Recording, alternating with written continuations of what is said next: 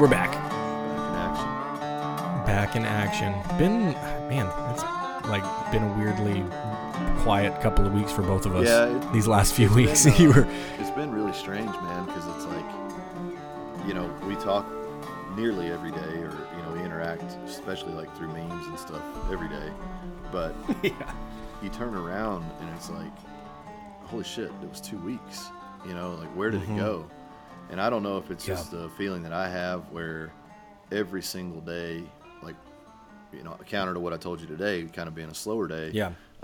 It seems like the majority of my days, I get to wake up. I have a little bit of I can take a shower, get my coffee. But man, once the key's in the ignition, so to say, like once my day really revs up, as soon as I sit down, I go to sleep. I am in constant perpetual motion.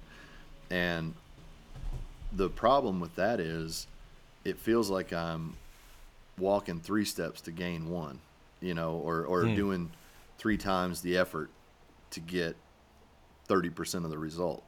And I don't know why that is. I don't know if I'm losing a step, or if I just can't keep up with the ever-evolving changes of things, kind of going on. But time just really, really is moving fast right now. And I what do you think that is? Do you think it's just the inundation of all the info and stuff we get, or how connected we stay? Yeah, probably. I also think there's this,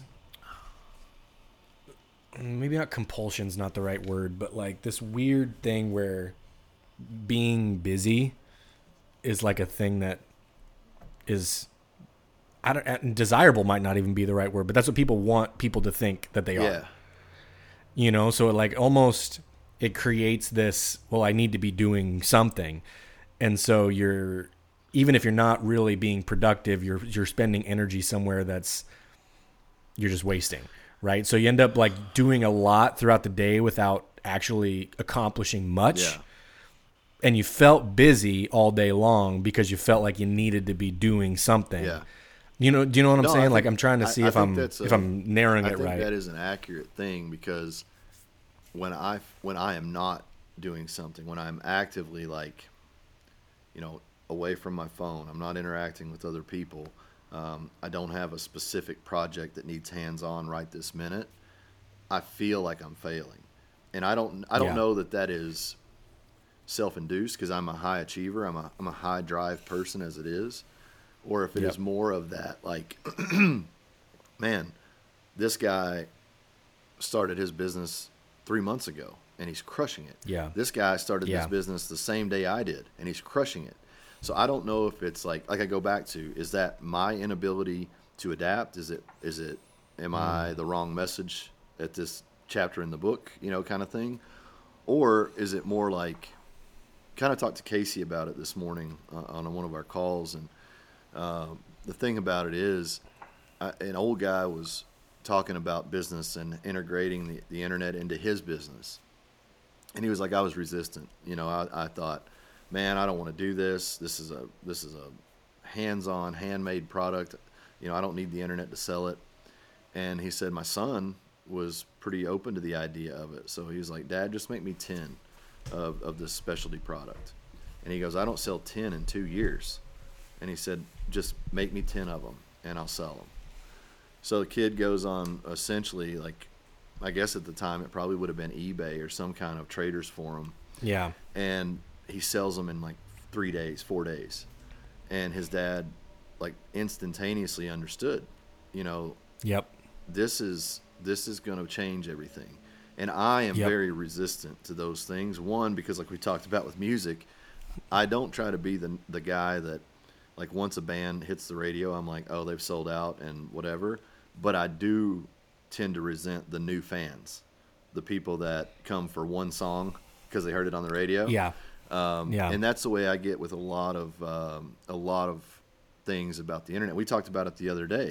Like, I have things that I want to say or feel important, and it's like, right now, like, really, with everything that's going on, this is what I'm wanting to say. And I think that's a challenge for me. And then also it's like going back to the comparative stuff. And I know people will probably listen to this being like, what the fuck is this dude's problem? But like, I don't want to be misrepresented or misunderstood as something that I'm not. And I would challenge most people that anyone has ever compared me to, that if you set us down, while we might both look like the same thing on the outside, you know, there's respect to both. There's differences that just vary more than A and Z, you know, and that for me has always been one of my problems, because I misrepresented myself so poorly in powerlifting that I don't want to do that again. And then it's also like, I don't really give a fuck if anybody does know me, you know, like that's the balance of where I'm at, you know, because I think the balance part of that, though, is especially when it relates to posting or being public with any message, whether it's public speaking or podcast or, you know, whatever it is. Anytime you're being public with something that you're saying, the things that I'm seeing are like, if you say it how you meant to say it, like whatever it is, and like you were confident in what you said, and you said what you said at the best of your ability to, like, it's done. It's not your responsibility for everybody else to understand it a certain way. Yeah. Well, do you know what I mean? Do, like, and I question why I kind of wrestle with that, because if you look back through Instagram or Facebook or anything social media wise, I have these spells, and I'm just in one of those spells. But when I come out of it, man, it's like a fucking hurricane, you know, for 6-8 months. Like, all this stuff that has been swirling and building with nowhere to go suddenly finds traction. And it's like, you know, I can zip one-liners, I can zip 500 words on a post, or it's just like, it is a version of writer's block that I have that I know will come to an end, but it's in a creative space entirely for me right now. You know what I mean? Like, with the outdoors job, there's a lot of stuff that we're trying to navigate there, some new things, new ideas, competitive challenges with companies that are just steamrolling forward in this direction that you'd have never thought would be. So there's that end. And then for the Peace, Love, and Meat side, like I said, what are we trying to say? What are we trying to do? Who are we trying to help? And answering those questions almost to the point of finite impossibility. You know, you want to sharpen that spear so much that it gets where it's going. But man, to quote my buddy Ben Eipert, and our buddy Ben Eipert, he killed a bull this morning, by the way.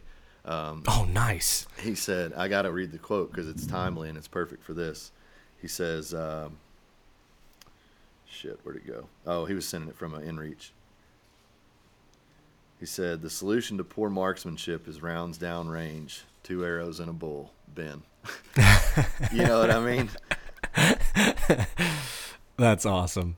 But anyway, you know, that's what I'm saying there too, is like, sometimes you just have to say what's real, put it out there, and then course correct as you go. I think that's just the thing is, to go back to what I was talking to with Casey, he was like, you can't expect your life to be so great and so cool that you can, if it is, you can't define it in one picture a month. And then also, like, if you just share one picture a month in a world where everybody's on the street corner with a bullhorn, who gives a fuck?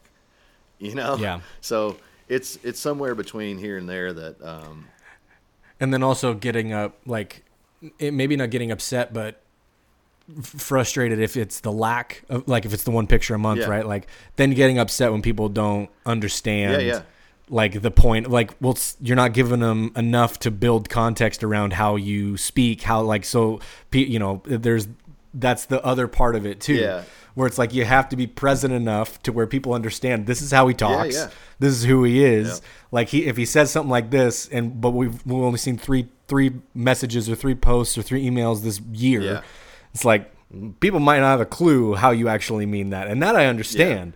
So it's like, there's the line between where do I need to give enough to provide context so what I'm saying makes sense and hopefully helps people in the way that I'm intending it, versus like just barfing out stuff that I'm trying to write to make it sound a certain way, to like to get the clicks, to get the stuff, because it checks the boxes of what makes a viral something. Yeah. Right? Like, but the thing that has helped the most for me is making that switch of, because I used to try to write to sound a certain way. Everyone does. Yeah. You know what I mean? Everyone does. Like, they want it to sound like, they want the writing to sound like a voice that's not their own. Right? When I started just like, and honestly, the thing that was helpful the most was just like speech to text. Yeah. Like, record myself saying something and see how it looks when it's written out, just straight from my mouth on to a speech to text thing. Yeah. I mean, like, okay, now we'll fix some grammatical stuff here or whatever. But from there, I don't necessarily need to change a bunch, because this is how I talk. Yeah.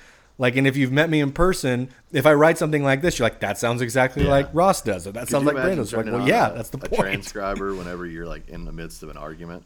That way, like for statistical and data reference, no, this is exactly what you said right here. This is what you said. Yeah, right. 11:13 a.m. This is what you said. You know. Yep, exactly. But I have the record right here. I need one of those.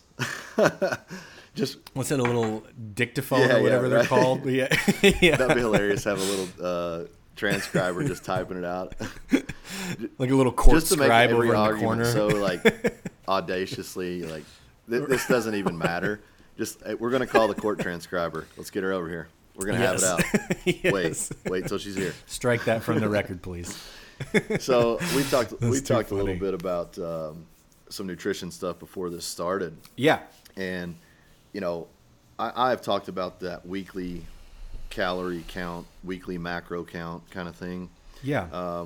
I still believe that there is a benefit to having balance throughout your day. Like, you can't eat.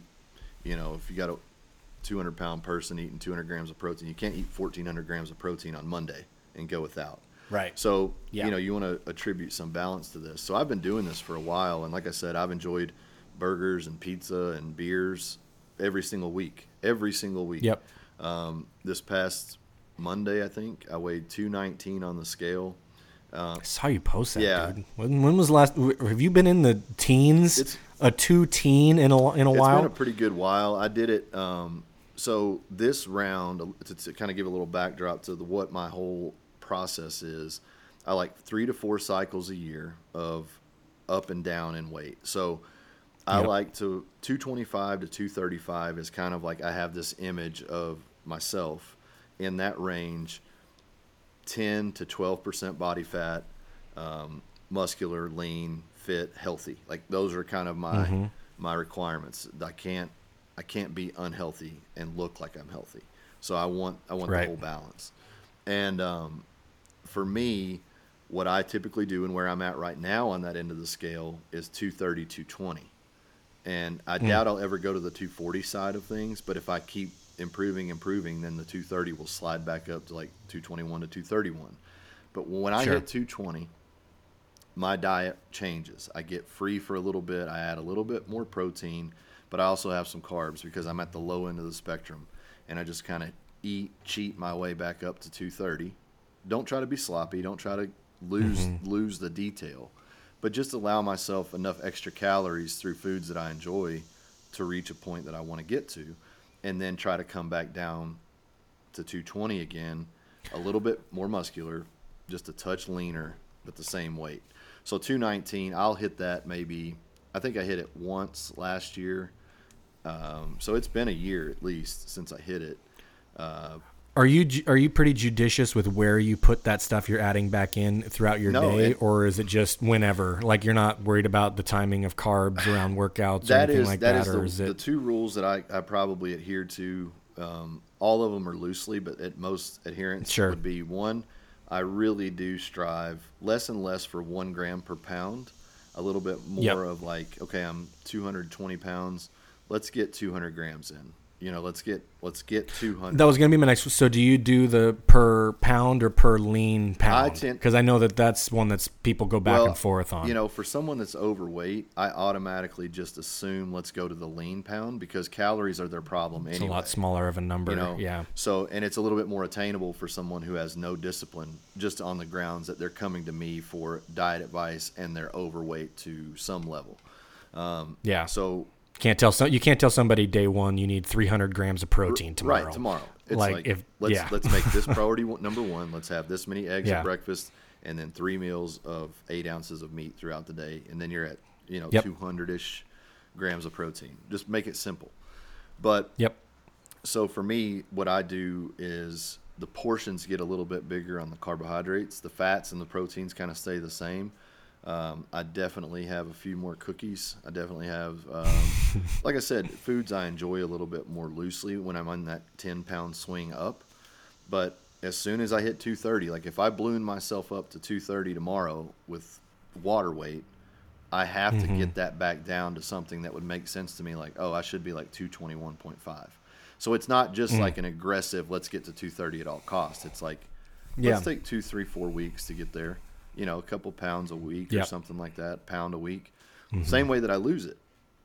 But it's given me the ability to try things. And there's also the idea that, when you're at the top of the mountain, it's very easy to walk around. Like you can stay up there for a long time. That's the same way it is when you're physically conditioned to a level you want to be at. Our body likes homeostasis. Our body likes being at a comfortable place. And once you get to a level, that is far easier to maintain, even with experimentation, than it is to get there through experimentation. And that's what I've been doing. So to go back to the caloric week, and I'll just speak around 2,000 calories and 3,000 calories a day.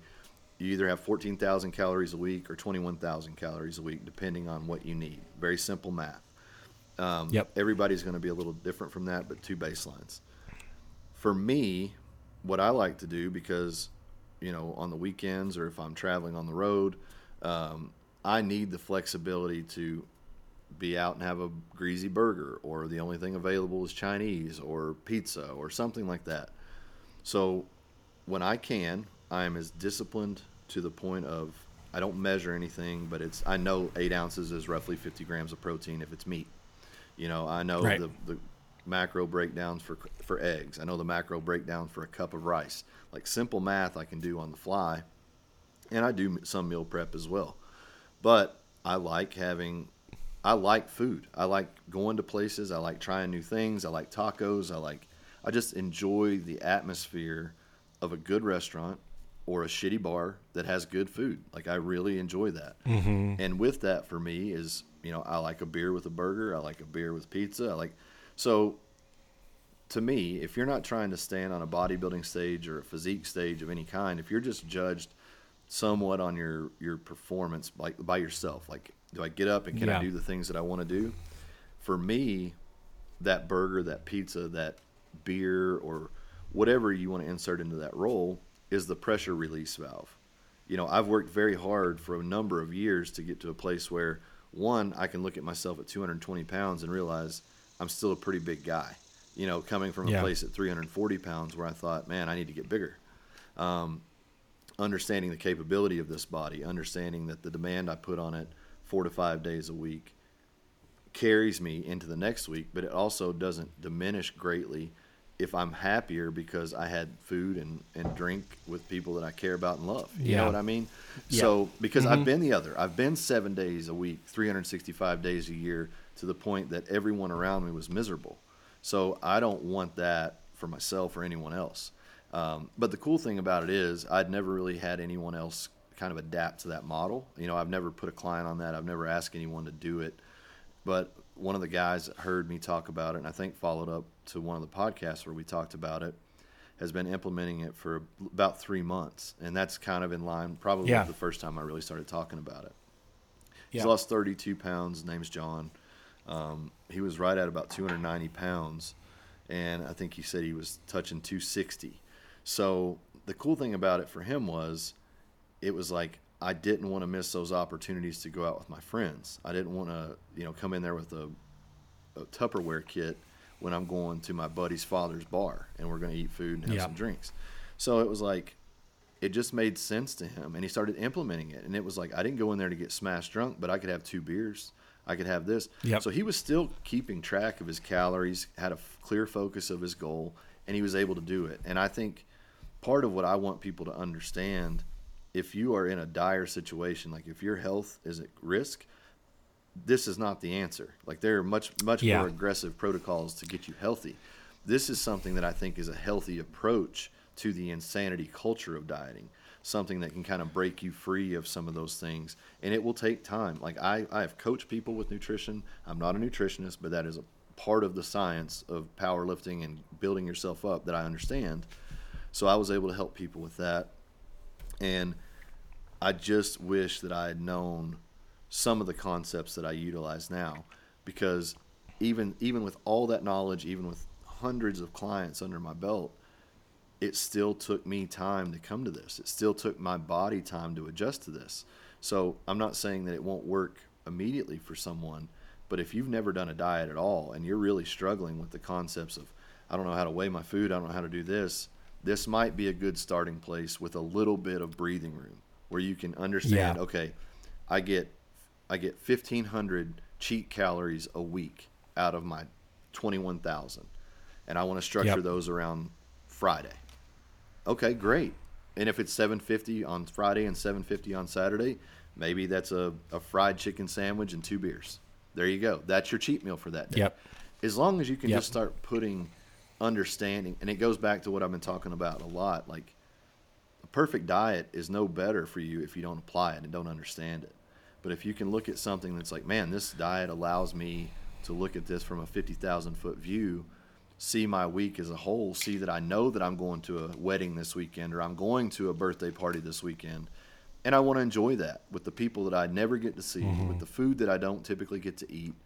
Okay, I got to backlog some calories for that. And maybe more than backlogging calories, it's like, you know what, I'm going to do 2 extra miles 3 days this week on my hike or on my walk or whatever. Yeah. So adding calories and then restricting calories or backlogging calories, well, hell, Saturday just turned into Mardi Gras. Like, go have fun, you know? So that's what's worked for me. It's just a pressure release valve that I think keeps me on track, keeps me focused, but I know that I get to enjoy the things that I want to enjoy. And I'm not competing. I'm not beholden to some standard of anyone else. Like, I'm 41 years old going on 42. I want to enjoy myself.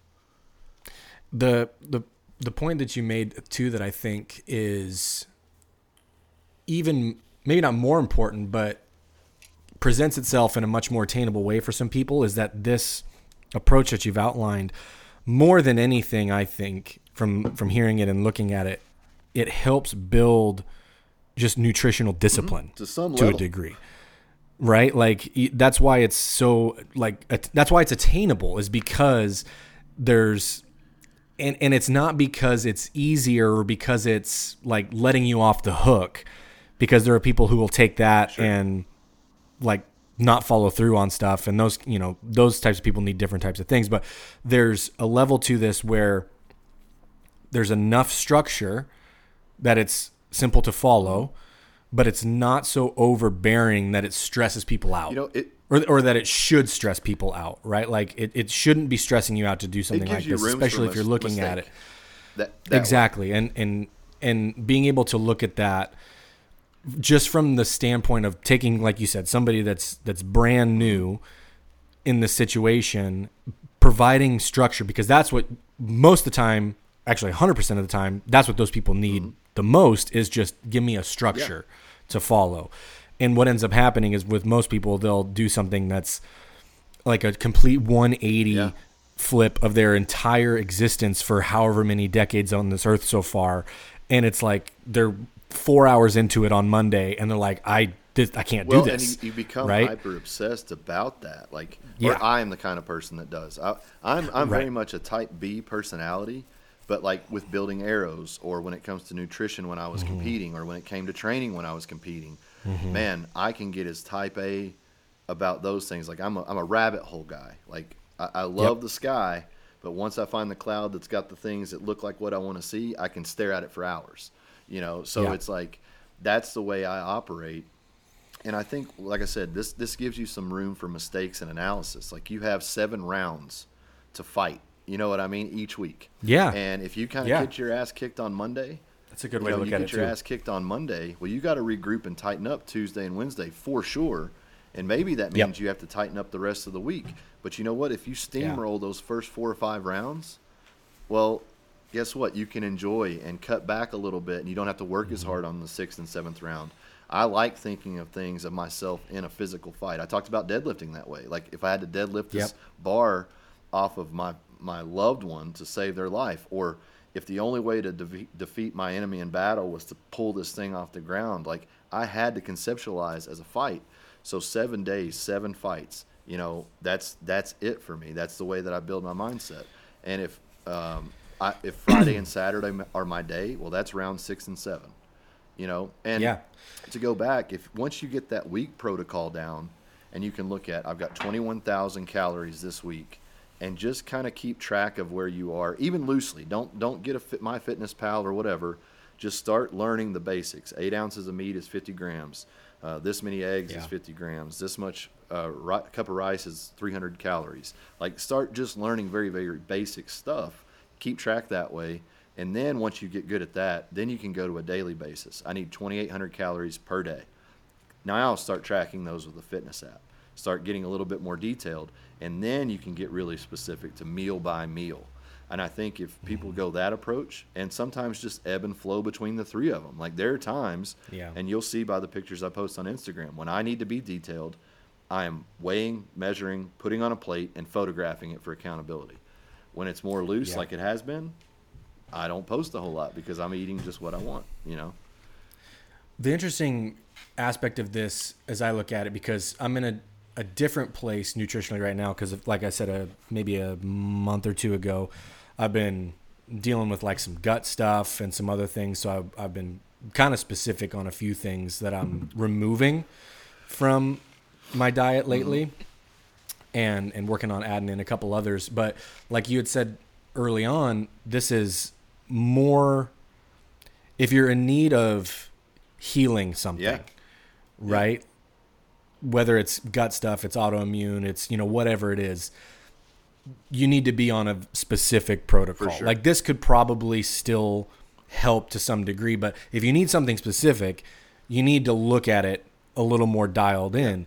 And having something like this, it's all about the structure, right? Because I think the other side of this, in a lot of the ways that people approach nutrition, is it's like, well, I just need to listen.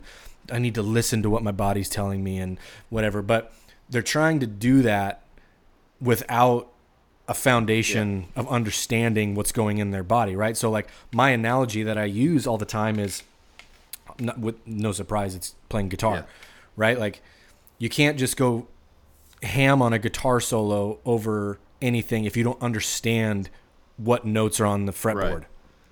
Like, sure, I could play a bunch of crap and it sound like garbage, right? Like I don't understand what I'm doing enough to be able to improvise off of it on my own yet without the structure. And and I think it's the same where like eventually you get to the point, and we should, I think, especially men, just in terms of how I think a lot of men operate more in the nutrition realm, don't necessarily need to be the hyper, like, I'm going to weigh every grain of rice I eat for the rest of time type of person, right? Like, unless it's just totally personality dependent and you enjoy it. I think most guys operate better when they get to that point and they're like, I understand what I need now. I can be a little bit more free with it, which is like kind of the point where you're coming in to this. It's like, here's the structure, but you also have the freedom. Yeah. And I think that's what makes it appealing to guys specifically, is like, I don't want to be the friend that rolls up with the whatever they're called, shoulder bag of all 6 of my Tupperwares or whatever. Yes, exactly. No shade on them. I used those motherfuckers. They were good. I used to use them too, man. Like, but yeah, you're the ultimate dweeb in the friend group automatically. Exactly. But then I think too about, and I know we've brought it up on here before, but the Laird Hamilton line where he always says, "Don't be a liability." Yeah. Like you can't be, and we talked about it once when we were talking about optimization, right? Like you can't be so quote unquote optimized that if you go out once and, you know, have a burger or whatever, your stomach is toast and you're sick for 2 days after. Like that's not healthy either.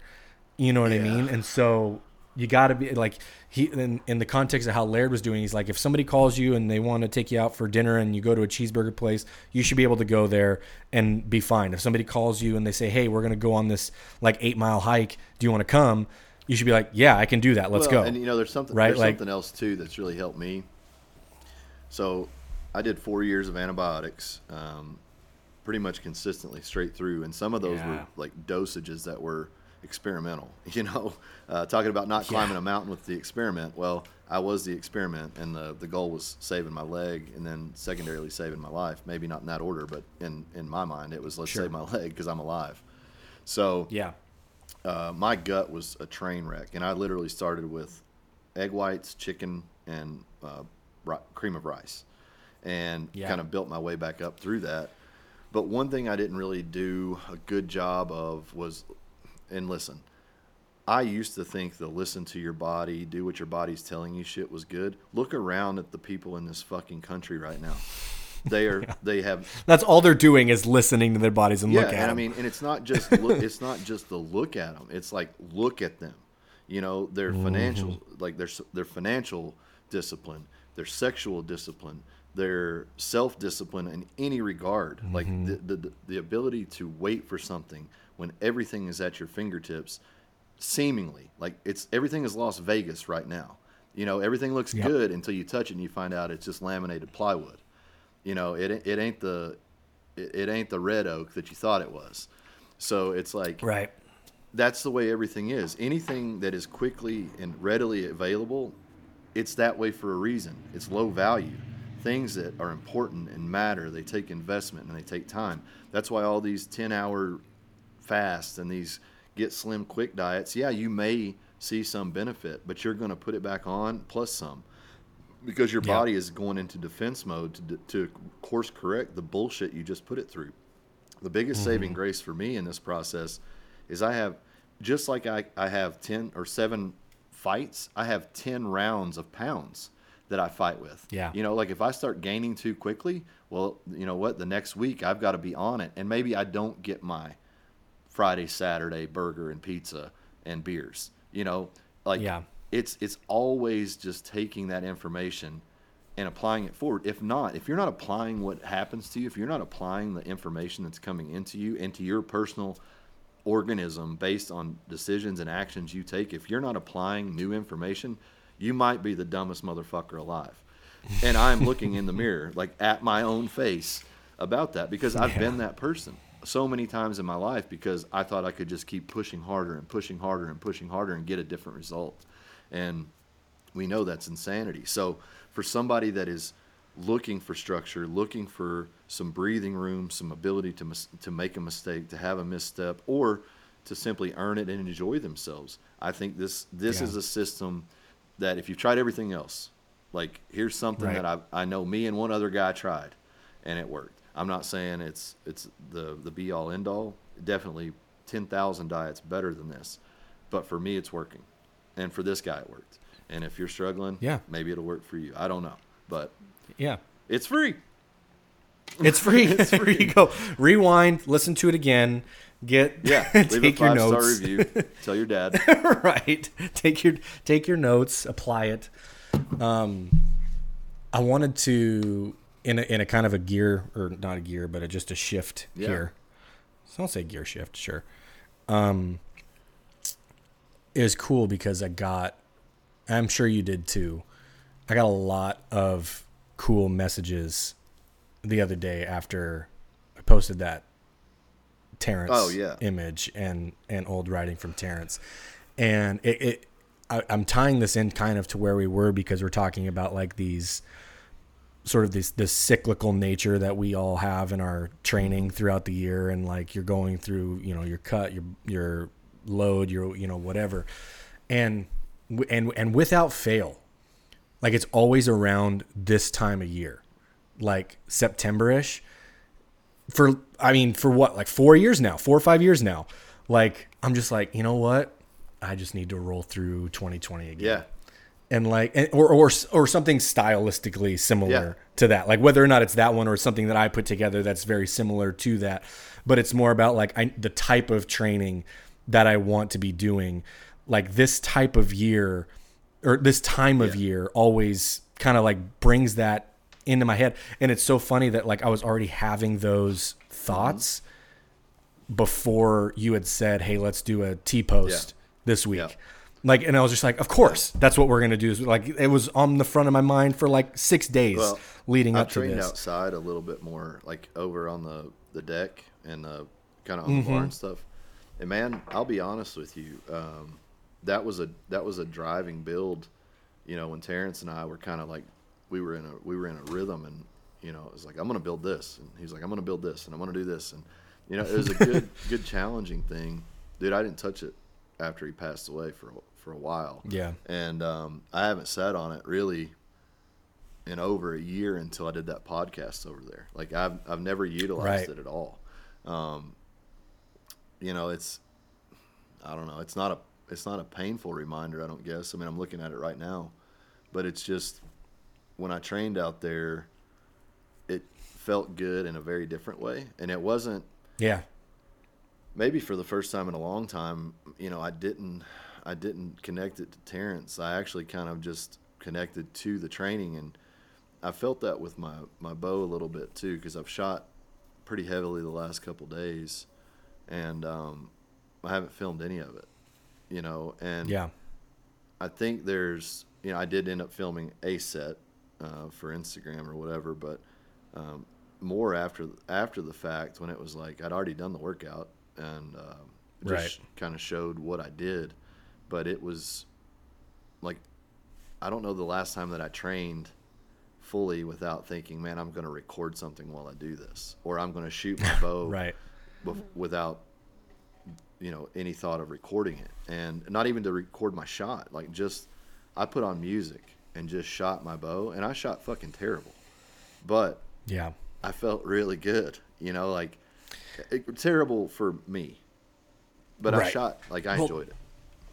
Well, dude, it's funny that you say it, giving that example, because when I was training Monday, which was we posted that one on Sunday night, and then Monday I was training, and I did our session from this week on Monday, and I, in the spirit of just reading him, because that's what I was doing when I was going back through all the posts. I was like, we'll do a repost. Like, I want to go find a good one. I'm like scrolling through, and as it happens, when I do it, it's like I look at my watch, and it's like 40 minutes later. I'm still just like Yeah. reading all the old ones, which are great, and some of the hilarious ones that are in there. And I finally found the one, but I was like in just his headspace while I was training yesterday, and I did it like silent. Yeah. No music, nothing. And I remember talking to him about it once, and he had said when he started doing it with like that, and just the only sound he would hear in his gym was his breath. When he would, like, it was his breath and the bells clanging that he would hear. And he's like, I just like it. Like, I enjoy that more, knowing that like I'm the only thing making sound in here, and like there's like this serenity kind of thing to it. And I was just training out in the yard. And I was actually getting a little bit of sun, but it wasn't a million degrees because it's finally Yeah, no nice. kidding. I'm like, this feels good finally to be out here, and I'm not dreading training outside. But it's like I did it totally silent, except just like, and I'm focusing on breathing through my movement and stuff. And it was one of the best training sessions I've had in like a couple months, and it just felt Dude, good. And so it's strange. Like I look back through our WhatsApp stuff a lot, and just some of the theoretical training stuff we talked about. Like stuff that never did or never really applied, but just talked about. You find those, and then you find other things. And the guy, I mean, I'm sure you're this way with your father. I can think about as mad or as much as distance as we ever had, my father and I. He never gave me bad advice. He never gave me the wrong direction. As much as I took his advice and said, shove it up your ass, and did everything the wrong way, he never gave me the wrong advice. And, man, for a guy that was younger than I was, not by much, but younger, lived in a totally different world that I've been to. I mean, I've not been to his place necessarily, but I've been to the country. I've been in South Africa. For a guy that lives halfway around the world to speak in a way that was so resounding with everyone. I mean, you can go back through those posts today, 3 years old, and they're still poignant and relevant and important. Yeah. And I think We gotta find a way. Maybe Guy has them, but before the website got shut down and he had all those blog posts that were up, like those got to be somewhere. yeah, I don't know. I mean, I speak to his mother, definitely not enough, but I speak to his mother pretty often, and she's a absolutely wonderful lady, just so encouraging and so positive. Even, and I mean, you have kids, I have a kid, and it's like I can't even imagine it, and Yeah. it's such a heavy thing that has brought us together, and as far as, it's just nice to know, because I'll wake up sometimes to a message and she was like, hey, here's a picture from the garden, or here's a picture of while I'm on safari, and it's an elephant, or it's a Cape buffalo, or whatever it is. And it's like, in my place, like who would I be to be angered by that or bothered by that? And I mean, not saying that it's ever even been a thought, but like, those are messages she probably would have sent Terrence, and conversations that she would probably have with Terrence. And for whatever reason, I got the privilege of being one, I'm sure she has others, but one of the people that she just tells her stories to, and like, I don't know if I was 25, if I'd have gotten it, if I'd have understood it, or if I'd have engaged with it, but like, man, she's the person that made him, she's the person that contributed so much, and they're so similar. They're totally different human beings, but man, his words are echoes of her creation. Like, she speaks the same way. She speaks as profoundly. That's cool. Just an incredible lady. I mean, I don't know how to ever highlight her. I don't know if she would ever do a podcast episode. I don't know if that's even an appropriate thing to cross the threshold of, but it's like,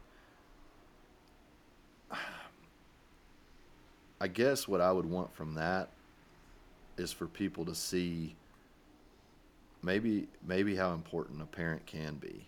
You know what I mean? Like, he was special because of a million reasons, but when you see her, like, probably 750,000 of those reasons come from her. Well, that's what I was gonna say. Like the reason would be like to help people understand him more. Yeah, I mean, it's like, okay, this is where it came from. Well, this is where a ton of it came from right here, and everybody's like, oh, well, this if you makes remember sense. all those paintings that he had around his house and stuff, she painted for him. Yeah, she did them, right? Just a super creative person, an amazing cook, and just an elegance about the way that she speaks. Like, it was the same for him too. The accent, and then also just there's a regality about it, and she calls everyone darling. She's like, oh, hello, darling. Just I don't know. She's very grandmotherly in that way. Kind of like you say you go to England and it's 20 years behind the U.S. Well, some of that's good, and I think it's very similar down there. Like, there's a lot of, they're behind the times, but maybe ahead of us on a few things. So seriously, and what was cool for me this week too, because even now being Wednesday, it's still trickling through, but just to see, like, it's been, I don't know how many months since we posted something from him before, but the second that we do, just the flood of people that, like, that's still so cool to me. Yeah. You know what I mean? I mean, I don't really know personally anyone else that I've ever lost that it was like, that one took something from everybody. You know what I mean? Because well, I mean, that was like probably 3 or maybe 2 or 3 of the messages that I got, like, just from when I reposted it from my account, like, that people would message me and they're like, there was never anybody that I didn't know at all that felt like that hurt that much, that I felt like I knew but never actually had a conversation with. And I mean, Greg is pretty clever with his posting. He doesn't post a lot, so when I saw his comment, it's like, yeah, this was a good one, because I think a lot of people are needing it. And I mean, you think about all the situation that Greg has dealt with and the ups and downs with the media and whatnot, and it's like, I think that's what I appreciate about Greg's writing, is it, if you'll actually take the time to read it and probably reread it to grasp it, it's the simplest thing you could read. And that's a lot of what Terrence's stuff was too. It's like, where Greg's is more. I don't know. It's like Greg is more of like the refined metal worker. You know, Terrence is a little bit of the raw ore. A little, you know, Yeah. just Yeah. I don't know how any other way to put it than that. But it Yeah. was they're the same thing, just different versions of it. You know. Yeah, So, for sure. But I don't know, man. It's I get exactly what you're talking about because even my training that complements the hunting season a little bit more too. I think so. And that's probably part of Yeah. it. Like you just coming in and you like inherently, instinctively know I need to be doing something differently or doing this a certain Yeah. way. And then I'm like, this lends itself very well to Yeah, that. and it's also like it's a little bit of that grit factor because they're all hard enough that you kind of have to tap into it a Yeah. little bit. Yep. And you can make it as hard as you want to, but like that's for me what I really enjoy about them is, you know, it's almost like that yoga feeling where you know you just want to quit, but you're like I can see the finish line. Just keep going, just keep going because I remember people would say that all the time. Well, it doesn't look that bad on paper. It doesn't look that bad Yeah. on paper. Well, yeah, through rounds 1 through 3, it's not bad on paper. Of nine or Yeah, 10. exactly. Yeah. Well, that was like today. I mean, it was 3 8s for 8. Yeah. And dude, I'm telling Yep. you, the 8th round of the pull-ups was definitely not going to be Instagram worthy. Like it was me talking to Seriously. some demons. You know, like the same amount of fire up in my head as I would for an 840-pound deadlift. You know, it was like. Yep. What if you had to? What if you had to? And that is probably my biggest driver in training is like, what if you had to?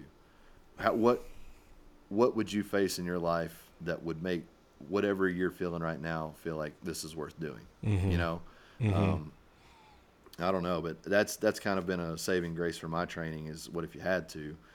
But I don't know. I kind of went back through some old journals too, and man, I was writing better when Terrence and I were communicating too. You know, it was like, it was just one of those rhythms where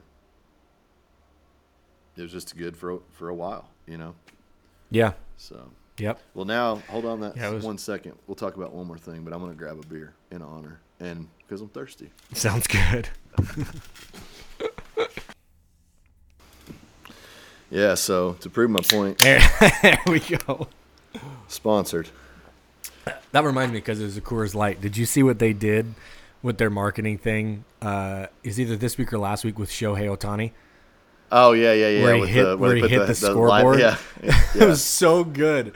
So he hit a home run 1,000,000 miles and hit the Coors Light like advertisement, you know, LED board at the stadium, and it blacked out like one square on the thing, and then the cans that they came out with like the next week had one black square at the top of the cans, like in the exact same spot of the logo. I'm like, that's so Yeah. smart.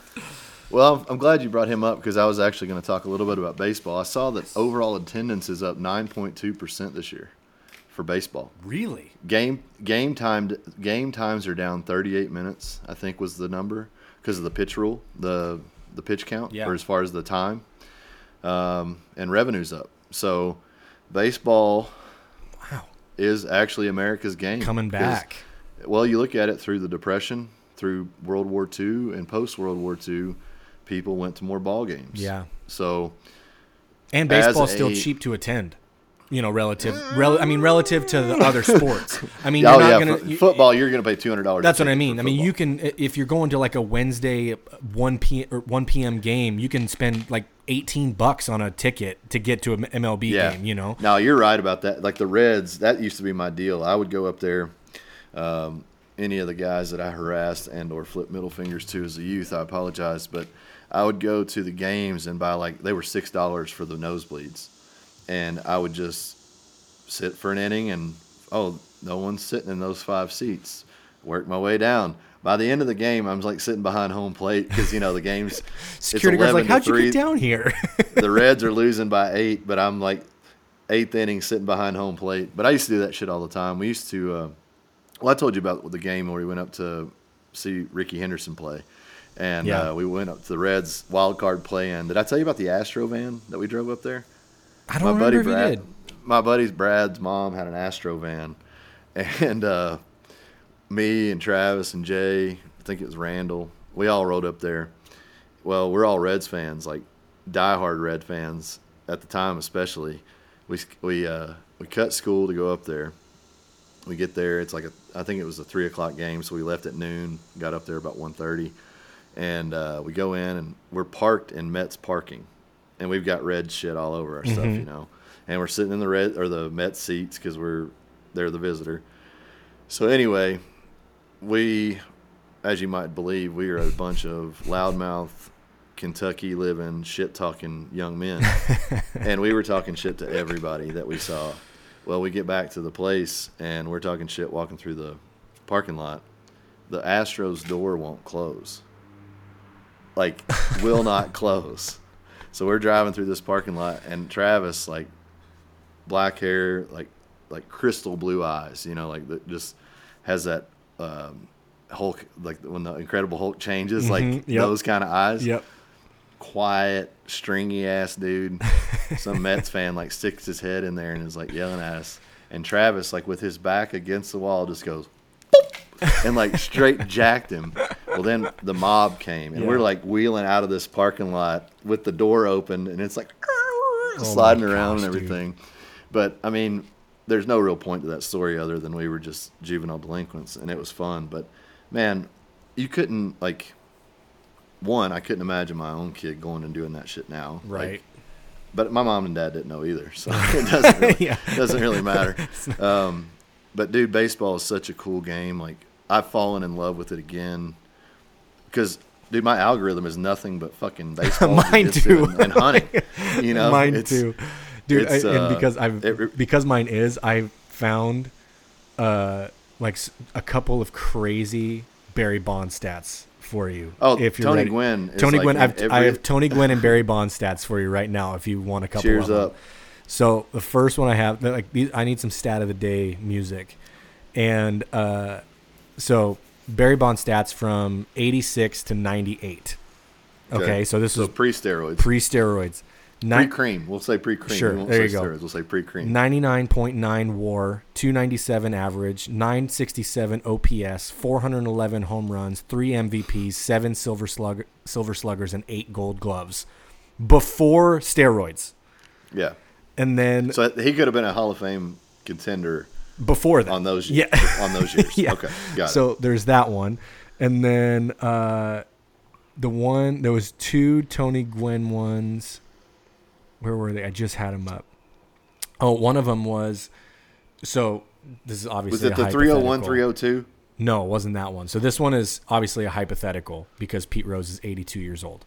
So right. Pete Rose could, quote unquote, come out of retirement today, go 750 for 750, and still Pete Rose could go 750 for 750 and still have a lower average than Tony Gwynn. Yeah, I can't remember who the other guy was. It might have been it wasn't Ted Williams because he was higher than this, but just say Ted Williams. It was somebody great like that. They're like, across 12 seasons, this guy batted 301 or whatever. Tony Gwynn batted his entire career at 302 with 2 strikes. Yeah, you know what exactly. I mean? It's like damn. So the other Tony Gwynn one that I heard the other day was like, so if you take all of if you just counted the innings that he was pitched to by pitchers that would eventually become Hall of Famers, okay, it was like 161 and a half games. So he literally got a season. He got pitched a full season by just Hall of Fame pitchers. And he had like a 314 average or something like that. It was just something stupid, like that didn't even make any sense. So the other Bonds one I found, this was the last one I was going to tell you. So Big Papi's OBS all time is 380. And this is including his time in Minnesota when he wasn't great, but he was still good. If you took all of Barry Bonds' home runs and made them outs, his OBS would be 384. He definitely doesn't deserve to be in the Hall. It's just stupid. How many generations? What year does he get in the Hall of Fame? Or I don't think he can. I think he's done now. I think this like last year or 2 years ago was his last chance. I think it's over now. Yeah, I Because mean, they can still put him in on a special ballot, can't they? They're only. I mean, they can. They're only allowed. That's to be the on only way now. They're only allowed to be on the ballot like 5 times or something like that. And Oh, after so that, they they're not fucked him. allowed. Yeah, he's done. So they He'll put never him on get the in. ballot. He'll never get in. Oh man, that is an injustice worse than Rose, I think. It's unbelievable. Because the problem that I have with it is the same fat fuck people that bitched about this and complain about this are the same ones that cheer when a home run clears the fence. Yeah. You know, the same one that cheers when Carl Lewis sets a world record. Yeah. The same one that couldn't believe that Ben Johnson won the Olympics. Like, these are the same people. It's just like that Mayweather thing I posted yesterday. Yeah. Like, you know, there's some guy saying, that ain't nothing. That ain't nothing. Dude, that was lightning on a human arm. Yeah. You know, like, to see what these guys do. And here's the thing, and this is what I put into perspective, because powerlifting was rampant with steroids for a hobby. Right. For a hobby. Yeah. You know what I mean? It's like the things that these people are doing on OnlyFans for hundreds of thousands of dollars. Well, when somebody says, hey, you get to play the greatest game ever invented, and if you hit 25 home runs, we're going to pay you $2 million a year, you're going to be a star. You hit 30 home runs, we're going to pay you $4 million a year, and you're going to be a bigger star. You hit 40 home runs a year, you're going to be a Hall of Famer, and you're going to make $10, $12 million a year. Yeah. Shut your fucking fat mouth. Like, there's not one of you that has ridiculed a person like this that would turn down those things. I mean, look, you can't even turn down a fucking Happy Meal. You know what I mean? Like, you're not going to turn down $10 million difference for the same job you do, just doing it a little bit better. And if a little bit better is, you can buy testosterone for $50. Right? Yeah. Like, you can literally buy testosterone for $50. Yeah. At a 35-year-old man, there's probably less than 10% of 35-year-old men that walk into a TRT clinic or a doctor that don't qualify for it. But because you're 30 years old or 35 years old and you play for a sports organization, you can't even qualify for the same TRT levels or TRT therapy that an average 35-year-old would. Yeah. So I think it's just a dumb point. I think there should be some tests like, hey, stay within these limits. Guys are going to abuse that. Guys are abusing drugs. Still happen There's anyways. somebody Yeah. is abusing peptides, insulin, growth hormone. And even if you take it away from the drug standpoint and just finding ways to get around stuff to get better, like, yeah, sure. Can we just take it back to the '86 Mets? Yeah. Cokes and hookers in the bullpen. Like in the '60s, they weren't taking steroids, but they were all like Mickey Mantle was taking, speed and like, greasing Sparky Anderson baseballs smoking in the dugout. What's his name? The pitcher for the Pirates that was on LSD for that complete. Dude. Complete game that he threw. Yeah. Or was that? Well, was it a perfect game or a no hitter? And he was on. It was a no-no. Yeah, it was a no-no. He was on LSD the whole time. Yeah. Like he said that his biggest regret about it was that's what he was remembered for. Yeah. He's like, I don't regret doing the drug. He said, I regret that people remember that was who I'm that guy. Yeah. But no, I'm happy for that. I was glad to see football back, college and NFL. Like, yeah. Again, there's just a lot of great things about fall. Like, baseball's full swing, no pun intended.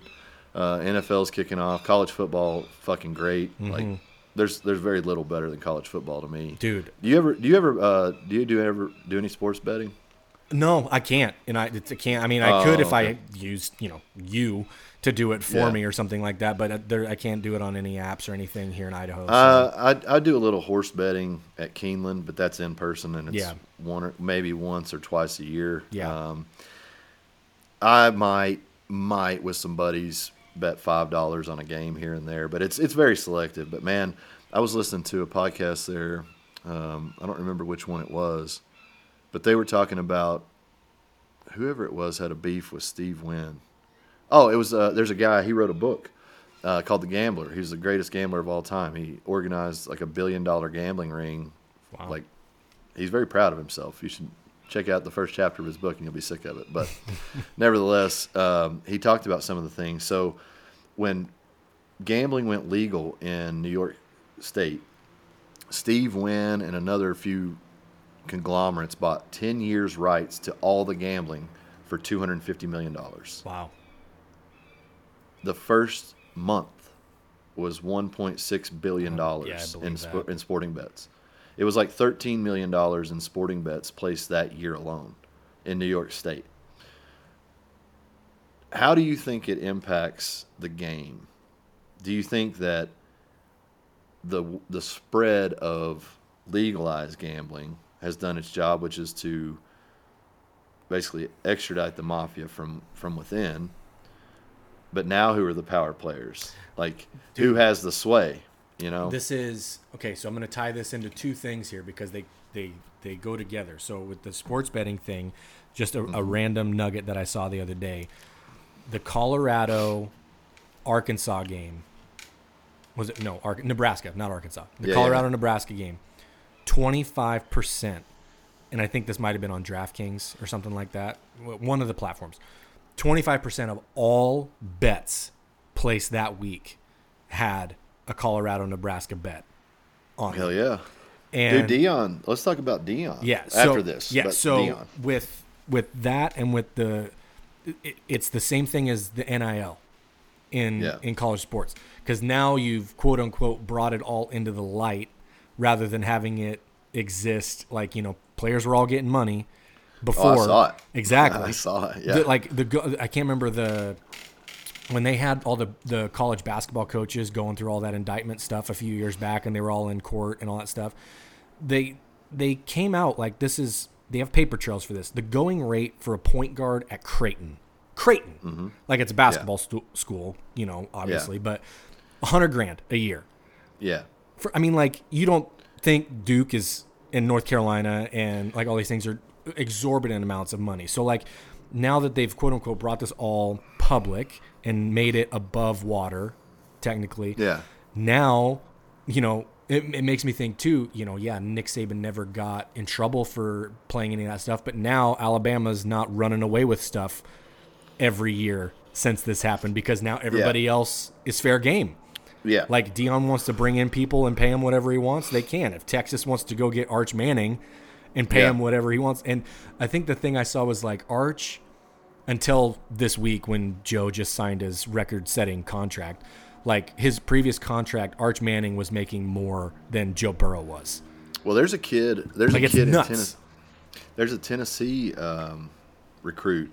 I think he's a senior this year. Real tall, skinny black kid, like a light-skinned kid, and real. Is he a quarterback? He reminds me. Yeah, he reminds me of one of those kind of like the Xanax rappers, kind of. Like he always wears these big baggy sweatpants, like rolled up to his knee. Always wears like a SpongeBob shirt. Got kind of crazy hair. Oh, whoa. Okay, I've seen the kid on Instagram before. Yeah. So I don't know what the validity of this stat was, but I mean it's insane. Like, you know, he's 400 yards a game, you know, 6 touchdowns a game kind of kid. He's the biz.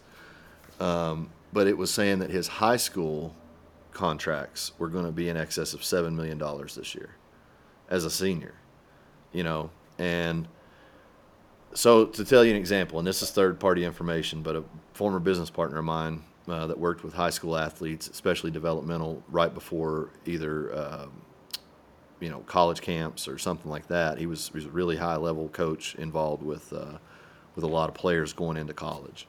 He had a 3-star kid that was offered a partial scholarship to USC. Nebraska got wind of him right before signing day and invited him out. Big kid, 6'5", 320, something like that, big O lineman.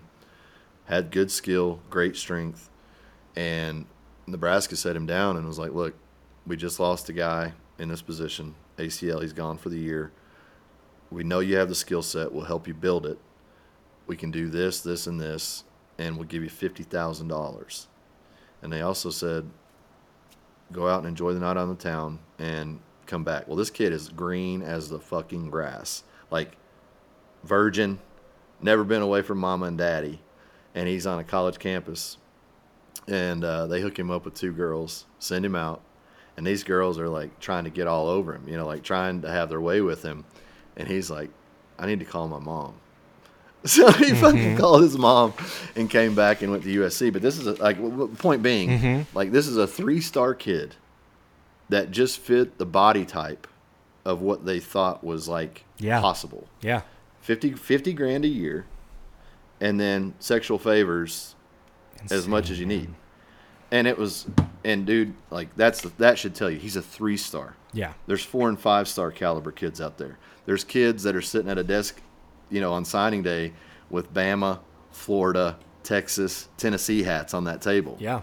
Did you see the kid that where did he choose? Oh, he chose Florida, and his mom got up and walked away from the table.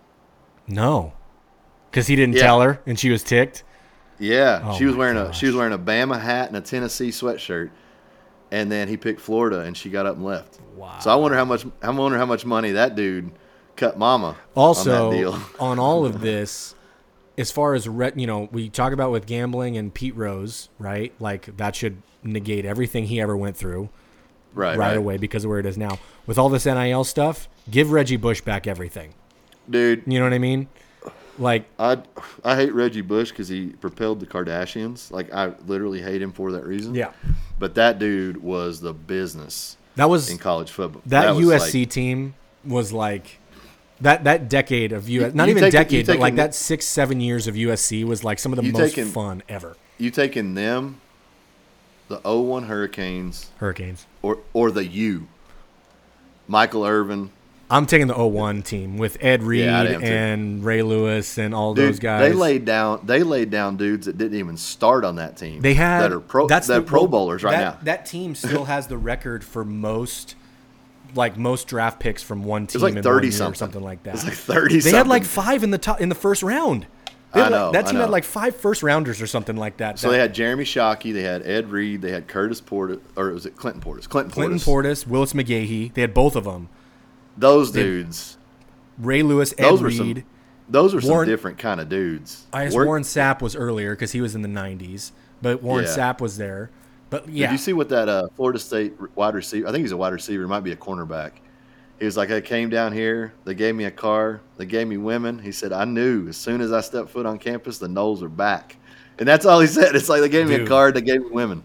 it's Like 18-year-old kid. man, it's yeah. I'll take that 01 Hurricanes team. And honestly, I mean, if we're talking about what the best college football teams ever were, Joe Burrow's Nebraska's? LSU team from a few years ago was about as overwhelming as there's ever been. You remember how good – you were probably pretty young, but like 94 to 96 Nebraska. Yeah, When wasn't when Tommy Frazier was the quarterback and he got that blood clot in his leg. And was it that with downed him Boz for or was that after Boz? No, that was after that. This would have been, let's see, I'm trying to think of who the coach was. It wasn't Barry Switzer at the time because he was with the Cowboys. Switzer was. Jimmy wasn't with the Cowboys then? I mean, That was- not Nebraska. I can't. Tom Osborne. There you go. He's the athletic director again, but he was the coach at this time. Dude, that's when they had. I mean, it was just run it down your throat. Yeah. Defense, lock you down. That was the epitome of Big 12 football, Big 10 football style, Big 12 football style. That element of the game, that hard-nosed running game, is basically obsolete. You saw that in the offseason with the NFL too. Like the running back is Nobody's getting paid anymore, man. They're getting cut. They're getting traded. They're getting all holding out. It's crazy. I just saw in back in the college football realm, because that's been some of the stuff that's showing up on my stuff also lately. I will stop just because of what it meant to me as an Idahoan, right? I will stop and watch the last 2 minutes of BSU Oklahoma Fiesta Bowl forever. every time I see it for the Yes. rest of time. Like, I was trying to tell some of the guys in like my friends group chat that are all from the South, wherever, where it's like Boise State is like a ant that we step the blue on. field. That's yeah, it. That's all anybody knows. But like that shut down the entire state for a week. Like that. One of the greatest plays had, ever. We had an assembly at high school because I was 16. I was a sophomore. We had an assembly at school the next day just to watch the highlights of the game. Yeah. Like that was it was like that the last 2 minutes with the hook and ladder to Oh, give him dude. the touchdown, then the Statue of Liberty to go on the 2-point conversion Point after. conversion. But everybody remembers those two plays. Everybody forgets about the fake punt pass. Yep. And like everything else that was going on, and the fact that everybody forgets about who they were playing. Like Yeah. Adrian freaking Peterson, also who was like one of my favorite players ever. Did you send me that video of him in college? I might have, because he That was dude. He was different. dude. He is seriously like one of my favorite players, and that was when I was actually a running back. So I Yeah, yeah. consumed him and LaDainian. Oh, yeah. Tape like you wouldn't believe. Like I was never gonna be Adrian because I wasn't 6'2" and 240. But That's what made him unreal. Like, he was like LeBron in the yes, NBA. yes, that's know exactly what he was. But LaDainian was like smaller and quick, kind of more Barry Sanders ish, yeah. but could still run through dudes. And I'm like, I can do that. Like I'm fast. But I used to watch him and they're the Jerry Rice best. do Sandhills. Oh yeah, That was one of Yep. LaDainian's biggest dude. drivers. I got to see Jerry play the year that he was in Seattle. Oh yeah. Because we used to go to Seahawks games a bunch, and we had season Yeah. tickets for a couple of years, so we would like fly up on a day, just spend the day, and then fly because tickets were cheap Yeah. for flights at that time, and we used to go up and watch a game. So we went that year that they had him, and they had him, Hasselbeck, Sean Alexander, who was another one that I loved. Yeah. And that whole team was awesome. So I got to see Jerry play, and then the next year was the year that the Jets had Favre, and they came to Seattle to play. So we went back that next year. So I got to see Favre play. But he was That's awesome. he was a Jet, but it was still cool, like seeing Yeah. some of those guys. Well, that's like, I got to see Jordan play against the Sonics at Rupp Arena. so cool. 20. I think he had 22, 24 points, something like that. It was all in the first half. My but parents it used to was- drive down to Salt Lake and watch him play the Jazz when Stockton and Yeah. Malone were there. Dude, that would have been such a good, because they were just back and forth. Yeah. You really did have like two styles of basketball. Mm-hmm. You had the new wave, the triangle offense, and then you had Jerry Sloan, basically an advanced Princeton offense. Yeah. We're going to set square screens. We're going to pick and roll. Yeah. But you had the greatest pick and roll point guard of all time. Like, Yeah. Send one up to the mailman. Come on. Right. Like Greg Ostertag. Ostertag. God. Him and Rodman used to have just wars during those Dude, finals. just saying names from 90s sports just like Oh, yeah. makes me giddy, man. You just say names. Chris I just start- Dudley, Yeah. Anthony Mason, John Starks. What was Reggie- the Hornacek? Oh, Jeff Hornacek, Hornacek, dude. Number yeah. 14. You can't leave him on the wing. He looked like, I always said he looked like Cameron from Ferris Bueller's Day Off. Yep. Oh, do you remember Craig Hodges? Yes. Okay, number 14 for the Bulls. He was a three-point champion. Luke Longley. Luke Longley, Tony Kukoc, Ron Harper. Remember when Ron Harper was like Kmart Jordan? Yes. Like, Yes, dude. he came out wearing the fucking knee Well, sleeve. that's what with they the- did with who else was that? That was He even had the red top rolled down on the black knee sleeve. Like, Yeah. it was like Jordan light. yes, that was who they thought. But the Everybody, bad thing is, Ron Harper was a G. he was Like, still awesome. He was good as shit. They did that with but he was Grant not Hill Jordan. too.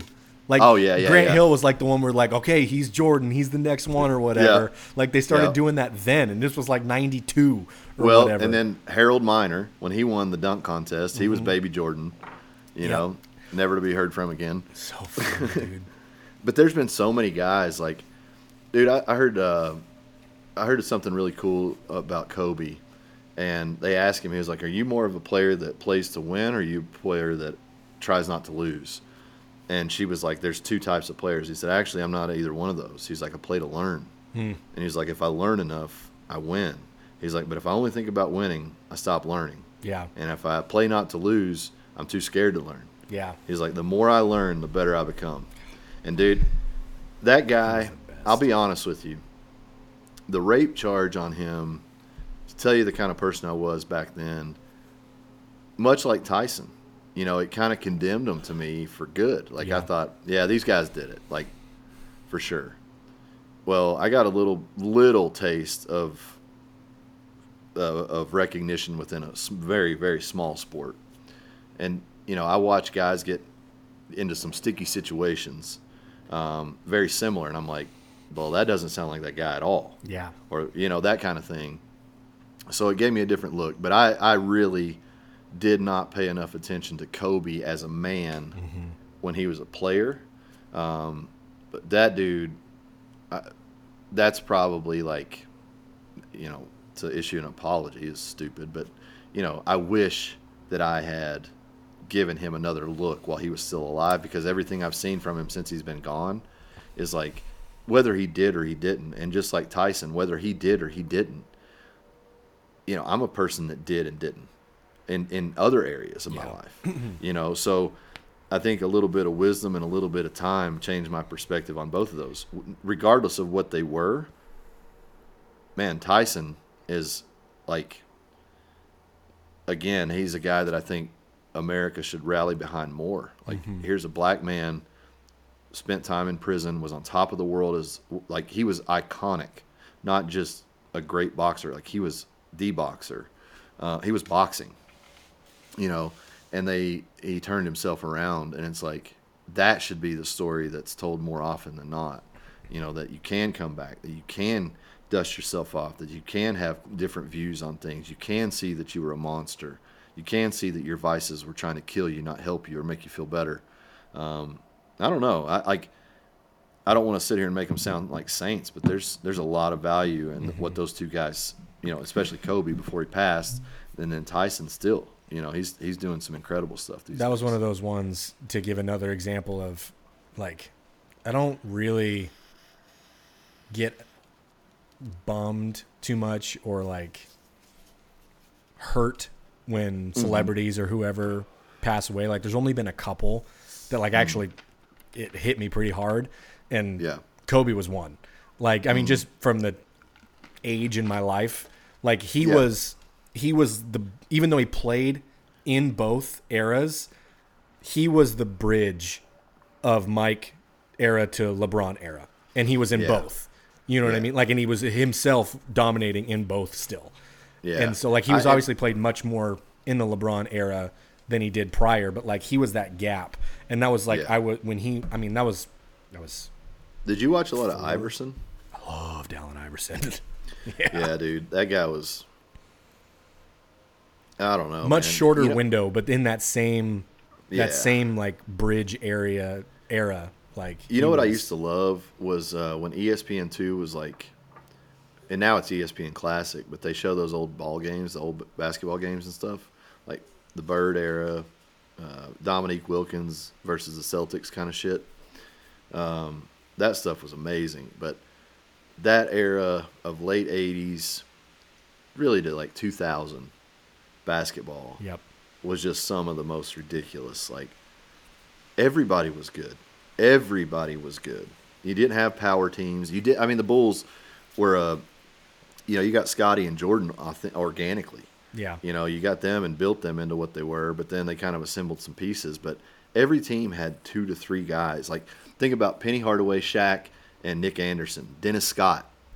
I can name 4 on the Magic. Yeah. You think about like, you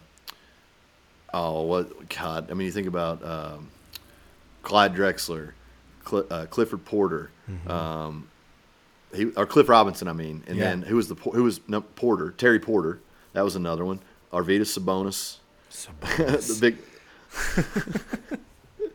Sabonis, Big Z. But dude, you could go on and on and on and on. But every team had 3 guys that were like potential all-stars. Yeah, for sure. And then 4 or 5, the guys that weren't potential all-stars were dogs. Yeah, like they were just killers. Charles Oakley. It's a bad dude, man. He is. He's at war with the Chicago Bulls. Yeah. Like, you know how many times he's been thrown out of that stadium now? He's been banned from the Garden. Yeah. He's been kicked out. He got kicked out of the Garden as an old man. Like, he got banned when he was like in his 60s. Yeah, that's what happened with him and the Bulls. He talked shit about Jerry Krause. Yep. And they never let him back in the building, I don't think. He's awesome. Enforcer. That was I don't know. I don't watch the NBA hardly at all anymore. I do kind of the playoffs, and I'll watch some highlights here and there. But, I'm an ESPN app guy. I go to the app primarily for UFC updates and stuff like that. But I'll check the highlights on some things, check scores. Do you still watch SportsCenter or anything? Not really. Like Dude, this time of year, I'll watch it. Not even Sports Center. I don't, because I guess it's not Sports Center. I'll watch just like It's like Coffee Talk with Wanda and Reba or something. The now. NFL. It's like, I watch the NFL on NFL Network. Their Good Morning Football show is actually really good. yeah. With Kyle Brandt. Do you like Fox or NBC football better? I don't really. I mean, I go back and forth on Collinsworth, so I can't probably say. And like, I probably Dude, have you seen some of the videos of him talking about like banging young girls? He's something else, man. He's like, those young girls. It's like, wow. I just, with him, I can't listen to him that long. Yeah. You know, but the Sports Center thing, dude, I would watch it, the full thing, 2 or 3 times a night. For sure. I'd put it on, like when we'd go over to our friend, like I'd go over to my buddy's house or whatever, and we'd stay up and we'd put it on at like 9 while we were doing stuff, and it would just loop, and we'd fall asleep watching it, and we'd wake up and it would still be it would be back on. It was like, oh, I didn't see that the first time. We'd literally watch it for hours a night. Oh, I know. Well, they were funny as shit too, because like that's when those Van guys Pelt and Stuart Scott. Oh yeah, and then even Oberman was hilarious on there. Dan Patrick was good. That early 2000s, like early to mid 2000s crew. Because that was. What about Chris Berman? Berman was awesome. Gone. Berman was awesome. That was John Anderson was still there. He was good. Did you ever watch WGN White Sox baseball? No, I had Superstation. That's why. Oh, okay. That's why I was a Braves guy. So yeah, everybody that was like you couldn't help everybody was a Braves TBS. guy. Yeah. But I had WGN, so they would show White Sox Cubs games back to back, and then they would be like Bulls that night. So I'm like WGN glued, and but. I can't remember the guy's name right now. They called him Hawk, but Andre Dawson. Well, he played there, but this guy was that was what they called him in the booth. But he was like, and he hit another one, put it on the board. Yes, it's out of here. You know, like one of those guys. Yeah. But you know, then Harry Carey was a show in all to itself, like beyond baseball. Yes. You know, Ryan Sam, he's a good second baseman. You know, like Ryan Sandberg only played for the Cubs like 23 years, but hey, still can't get his name right. So good, dude. I could do 90s sports talk forever. Oh yeah. Well, dude, even like hockey back then, like the Rangers, Mark Messier, Eric Lemieux, Lemieux, and then Mark Messier. I'm sorry, Eric Lindros. That whole crew, like hockey back then was legit. I have Sergei Fedorov, Yager. I have maybe the best, and this is up in the running for like best sports stat I've ever heard. Any sport, and it's a Gretzky stat. Okay, Yeah. If you take away all of Gretzky's goals, he's still the all-time points leader. Big dick energy right That's there. Unreal. Well, did you hear the story with Crosby and him? Like, he went to like a Canadian scouting camp for like youth, and he said he saw Crosby play, and he was like, you know, I'm here as an executive, just watching. He was like, I brought my skates in the next day. I just wanted to be on the same ice as this kid. That's crazy. He's like, I knew this was something special, and then it kind of juxtapositions to Crosby, and I'm like, what the hell is he doing? He's like, here I am challenged by Gretzky, you know. And he said it got kind of chippy for a minute, but he's like, Gretzky was just tipping him up the whole time, just like, do this or try this, or you got this already, you just don't know it, you know. So that's pretty awesome, man. Like, I don't know if like LeBron and Jordan have a story like that. I don't know that they do. I know Mike and Kobe have some. Yeah, well, I don't know. I just think LeBron's not even in the same class as those two. Dude, the video that you posted of Mike last week at his kids camp is like just one of the best videos ever.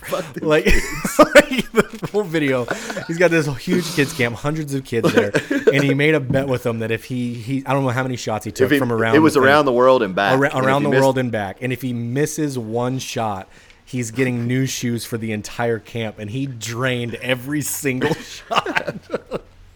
He probably had a side bet on it somewhere with somebody. Yeah, seriously. He had a bet in the corner for $5,000. Just the best. He has. I mean, I know I've told you even probably on the podcast before, but like the favorite thing I ever heard him say was just like a few years ago, because it was the year that LeBron's Lakers won in the bubble, and somebody was asking him in an interview. and said, "Do you think who do you think would win between LeBron's Lakers and the '96 Bulls?"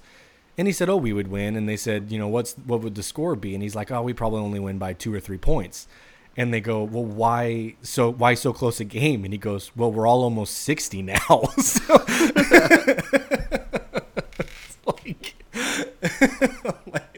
oh, that's just the most Michael story ever. A part of that guy believes he could still play. Oh yeah, 100%.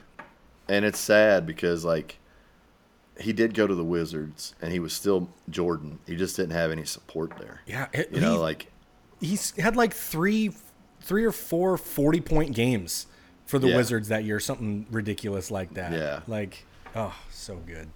Yeah, but it's got to end for everybody, and I guess this show's got to end at some point too. That's a good wrap up. This is like a 2-hour episode, and we did a whole hour just on 90 sports. I'm down to do that more often too. So hell yeah.